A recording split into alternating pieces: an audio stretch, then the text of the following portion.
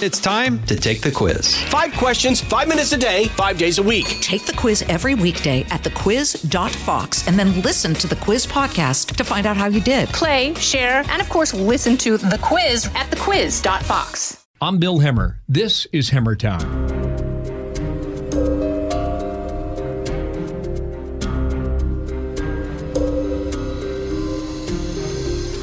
Kyle Kondik, welcome, managing editor, Larry Sabato's Crystal Ball. So you know everything in Virginia, don't you? I don't know if I know everything, but I try to keep up with it. Well, through the University of Virginia Center for Politics, you and Sabato have to stay on top of this stuff. And so you guys are like the mastermind. So I have one fundamental question for you.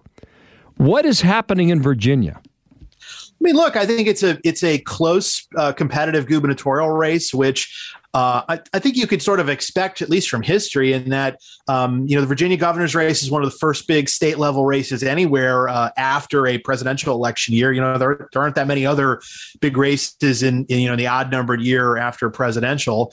And the Virginia governor's race pretty often ends up breaking in favor of the party that does not hold the White House. If you go back to the 1970s, only one time has a presidential party candidate won the governor's race. That actually was Terry McAuliffe, the Democratic nominee this time, and McAuliffe won in 2013. It's also always an open seat race because Virginia is the only state where a governor cannot run for re-election. Now you can come back and run again, which is what McAuliffe is doing now. But that's just sort of historical factor, helps Glenn Youngkin, the Republican candidate. Also the fact that, Joe Biden and the Democrats aren't as strong as they were maybe a few months ago. And I think that has a bearing on the race too, that, Republican enthusiasm, I think is up, that shows up in polls. But also another thing that shows up in polls is that Virginia's become definitely a more democratic state, than the nation is as a whole, certainly. And that's a factor that could end up helping McAuliffe in the end. You got some funky rules in that state. Absolutely. It's one of I think there are maybe like 4 or 5 states that have, governorships in odd numbered years. So New Jersey's also this year. You've got Kentucky, Louisiana, Mississippi, and coming up 2 years from now. But it ensures that Virginia is always sort of in the political spotlight because either you have a federal election every even numbered year, or you have statewide races in the state House of Delegates this year. 2 years from now, it's going to be the state Senate. So there's always something going on politically in Virginia. Yeah. You guys have put handcuffs on term limits. If you can only hold office for 4 years, then move on. But you can come back, which is what McAuliffe is trying to do. And it's only happened one time before, and that was Mills Godwin, who was basically the last conservative Democrat elected in 1965, and then he came back in 1973 as the Republican nominee as the state sort of realigned. Virginia, like so many other southern states, had this sort of conservative Democratic tradition, and then kind of evolved into a traditional two-party state. Virginia was pretty Republican state for a long time, but now it's sort of transitioned to being more of a Democratic state. Yeah, so that's the only time it's happened, huh? I believe so, at least certainly in modern history. And so McAuliffe's trying to be the second, repeat governor. Again, even though he's not technically the incumbent in this election, he might as well be, given that he was just the governor from 2014 to 2018. Yeah. When you, in a broad sense, when you scan the state, how do you break it down or analyze it? I think you can sort of look at it politically now as there's this area. I guess you could sort of broadly group the 3 big urban areas together as what some people call the urban crescent. So you've got Northern Virginia, which is a big source of votes, and particularly big source of Democratic votes. You've got the greater Richmond area, which there's been some Democratic trend in that area too.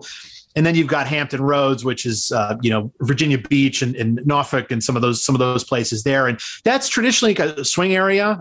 Virginia Beach is usually kind of a Republican-leaning swing city. It's a place that voted for Donald Trump in 2016 and then voted for Joe Biden in 2020. So you've got those 3 areas, and together they cast 2/3 or more of the statewide vote. And then you've got kind of the rest of the state, which is definitely more Republican, kind of overwhelmingly Republican, outside of some areas. I mean, Charlottesville, where the University of Virginia is a very Democratic place. There are other kind of college towns, city of Roanoke, et cetera. But, Democrats used to compete in Western Virginia. And in fact, when Mark Warner first won the governorship way back in 2001, he had some famous ads with NASCAR and was sort of trying to appeal to kind of culturally conservative Democratic voters in that part of the state. And Warner actually, historically had done pretty well in Western Virginia, but just like every other Democrat, his support has receded in that part of the state, but it's grown in, Northern Virginia and some of the bigger, suburban, exurban areas. And so for Democrats in Virginia, it's basically a good trade-off because the Republican growth in Western Virginia is more than trumped by the Democratic growth in the places that basically just have more people. Mm-hmm. I remember the night when Obama won in 2008, and a Democrat had not won in Virginia, I think, since 1964. Right. If memory serves, that was really that was a tremor that time in that election, which I think portended for a good night for Obama early on. My simple analysis is this: with the deep blue growth of Northern Virginia across the river from Washington D.C. and the deep red growth in the rest of the state, it's how many votes does McAuliffe run up in Northern Virginia versus how many votes does Youngkin get in Southern and Southwestern Virginia? I mean, yeah, I mean, that's a totally reasonable way of looking at it. And look, I mean, there are, we used to think of, I think if you were like from the perspective of 2008, that breakthrough election for Democrats, as you mentioned, you would have looked at some of the bigger counties in Northern Virginia as being like swing counties, like Loudoun County, for instance, Prince William, which are kind of like suburban, exurban DC counties, and Henrico is another one in the Richmond area. And, over the past dozen years or so, those counties have sort of transitioned into being more like Democratic counties. Democrats in good years will win, by 20 plus points in those places.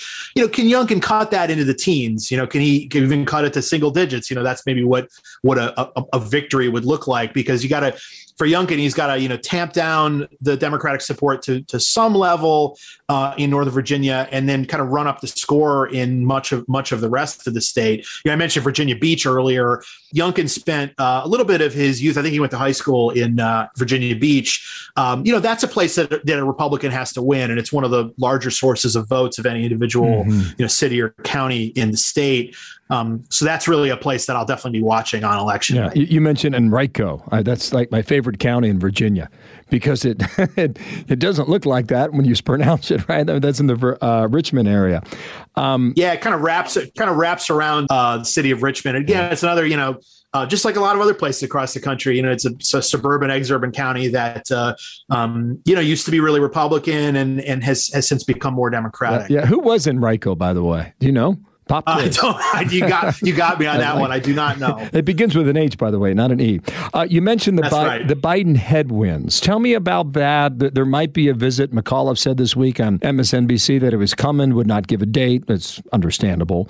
But is Biden a drag that could be more prominent in Northern Virginia than elsewhere in the state, given exposure to Washington, D.C., which ultimately could help Youngkin? How do you analyze that factor? Yeah, I mean, look, Biden's approval rating is net negative across the country. It's probably either a little bit negative or maybe about break even in Virginia. But Fox News put out their own poll within the last day that had Biden's approval slightly positive in Virginia, which seems kind of reasonable to me. But given that Virginia is more Democratic than the nation now, but you do wonder if there is there's always kind of an enthusiasm problem for the presidential party in these off-year elections, be it a Virginia gubernatorial race or potentially for the midterm next year. And if you sort of pair that with maybe dissatisfaction with how things are going in Washington, there's been just a number of kind of negative developments for Biden. The Afghanistan withdrawal, which was one of the kind of the catalyzing event that I think turned his approval negative. But, COVID hasn't gone away. You've got, inflation and the supply chain problems, which maybe nibble on the margins of his approval rating. And, Democrats are, again, they're challenged in kind of drumming up enthusiasm. And if, Biden doesn't look that great. And also, you've got the Democrats trying to figure out this big social spending package and whether they can pass this bipartisan infrastructure bill. Washington, controlled by Democrats, maybe looks a little ineffective right now. And again, I do wonder if that causes some sort of problem for Democrats. So, look, McAuliffe, I'm sure, felt a lot better about his standing in the race, when Biden's approval nationally was like 55%, as opposed to now when it's on average is really closer to 45%. Mm-hmm. My co-anchor Dana Perino and I, we like the data. We like the nitty gritty of races like this, and we like to dive deep into the numbers. I said, I'm going to talk to Kyle on Friday. And I said, you got a question for him? And she said, ask him what he pays attention to that no one else does. You got a good answer? Well, I have been looking at the early vote stuff, which I think most people probably don't look at. And also, you can also look at it and decide that it probably doesn't tell you all that much. And that's sort of where I'm at with the early vote stuff. So, a lot of states like Florida, for instance, Florida has a long tradition of people voting by mail or voting early in person. And so, we know in Florida that, the lion's share of the electorate votes before election day. And that's been true for years there. Now, maybe that changes a little bit. Party perceptions of whether you should vote in advance or not, that's sort of a thing. But so we know that about Florida. Virginia, on the other hand, is a state where prior to 2020, there was hardly any earlier mail-in voting at all. Usually less than 10% of the whole electorate voted that way. And you needed an excuse to vote early or to vote absentee by mail, et cetera. So the legislature changed those rules in 2020, right before the pandemic, which actually ended up being kind of a prescient in that, a lot of people wanted to take advantage of early and mail-in voting because of where the pandemic was last year. And so about 60% of all the votes were cast early, either in person or by mail. This time, even if you sort of take into account that a gubernatorial election is going to have less turnout than a presidential year election, the pace of the early vote, even if you take that into account, is slower this time.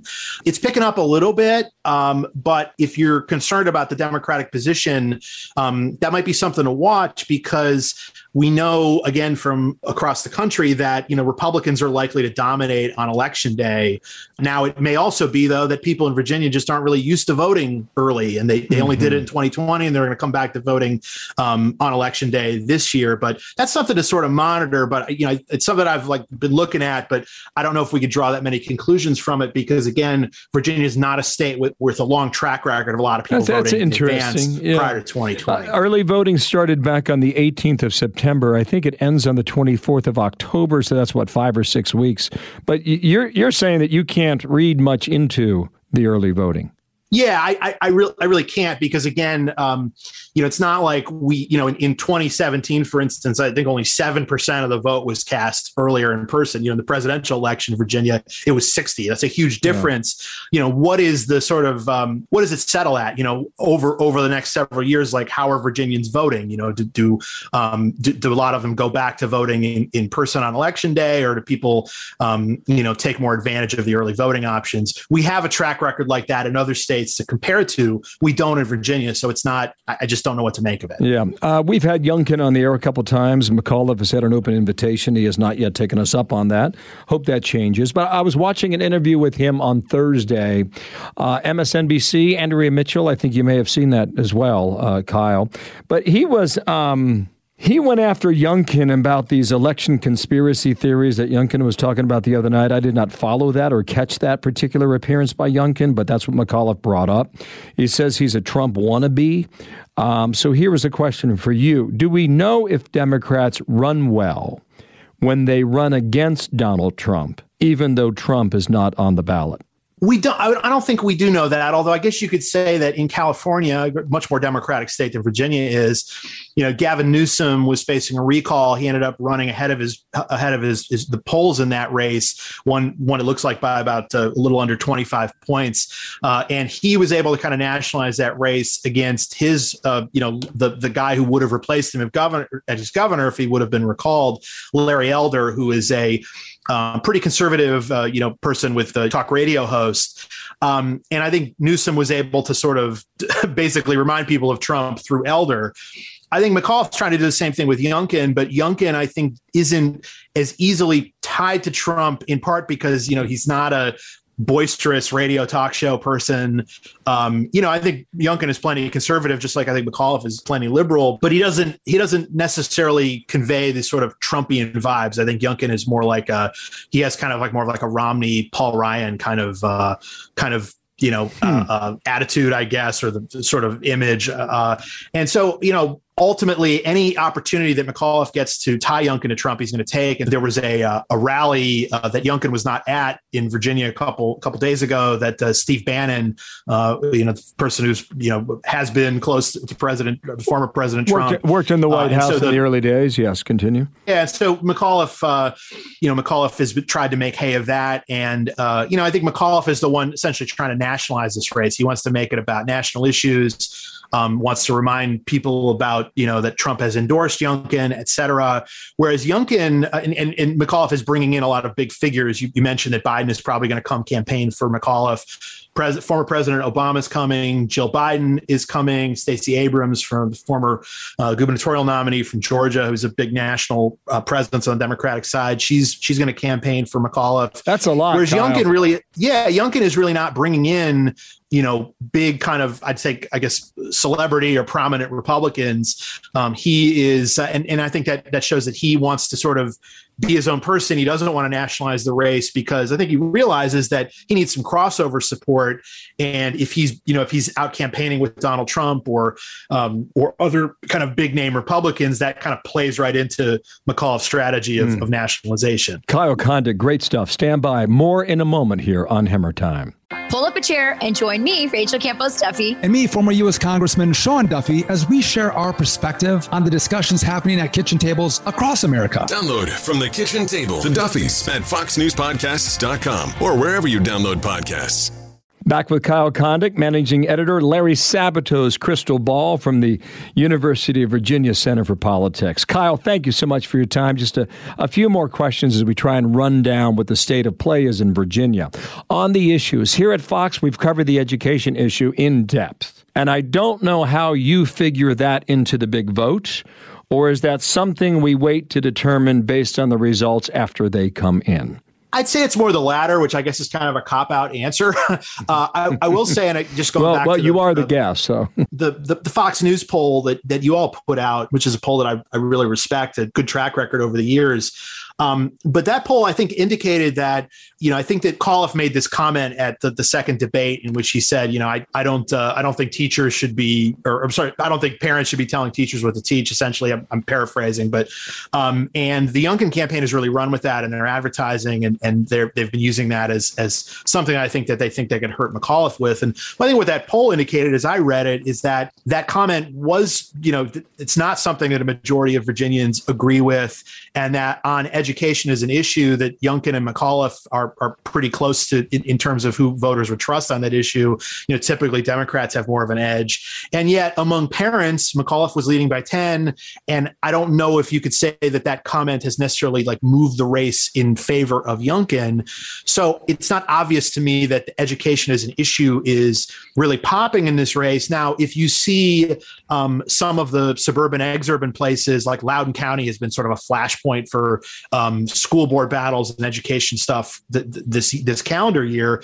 If you see Youngkin run, way ahead of what, say, Donald Trump did in Loudoun, that might be an indication that the education issue actually worked for him there. But it's not obvious to me from the polling yet that it's been a big factor in the race. Oh, very interesting answer there. And we'll put that on the back burner and see how it comes out. I was looking at history for the governor's races. I think generally the association that people make the Virginia politics today is that it's a blue state. Now, we had a Democratic analyst on this week, Mo Alethi. I'm sure you're familiar with him from Georgetown. Sure. He disagreed with that. He kicked it to the curb. He said, Virginia's purple. And maybe he's right, but if you look at the history of the past dozen years, the governor races have been closer than one would expect. In 2009, the Republicans won. GOP won that. In 2013, pretty close race, but you had a third-party candidate that likely took votes away from the Republican. Democrats win. But in 2017, Democrats rolled. Ralph Northam blew out his Republican opponents.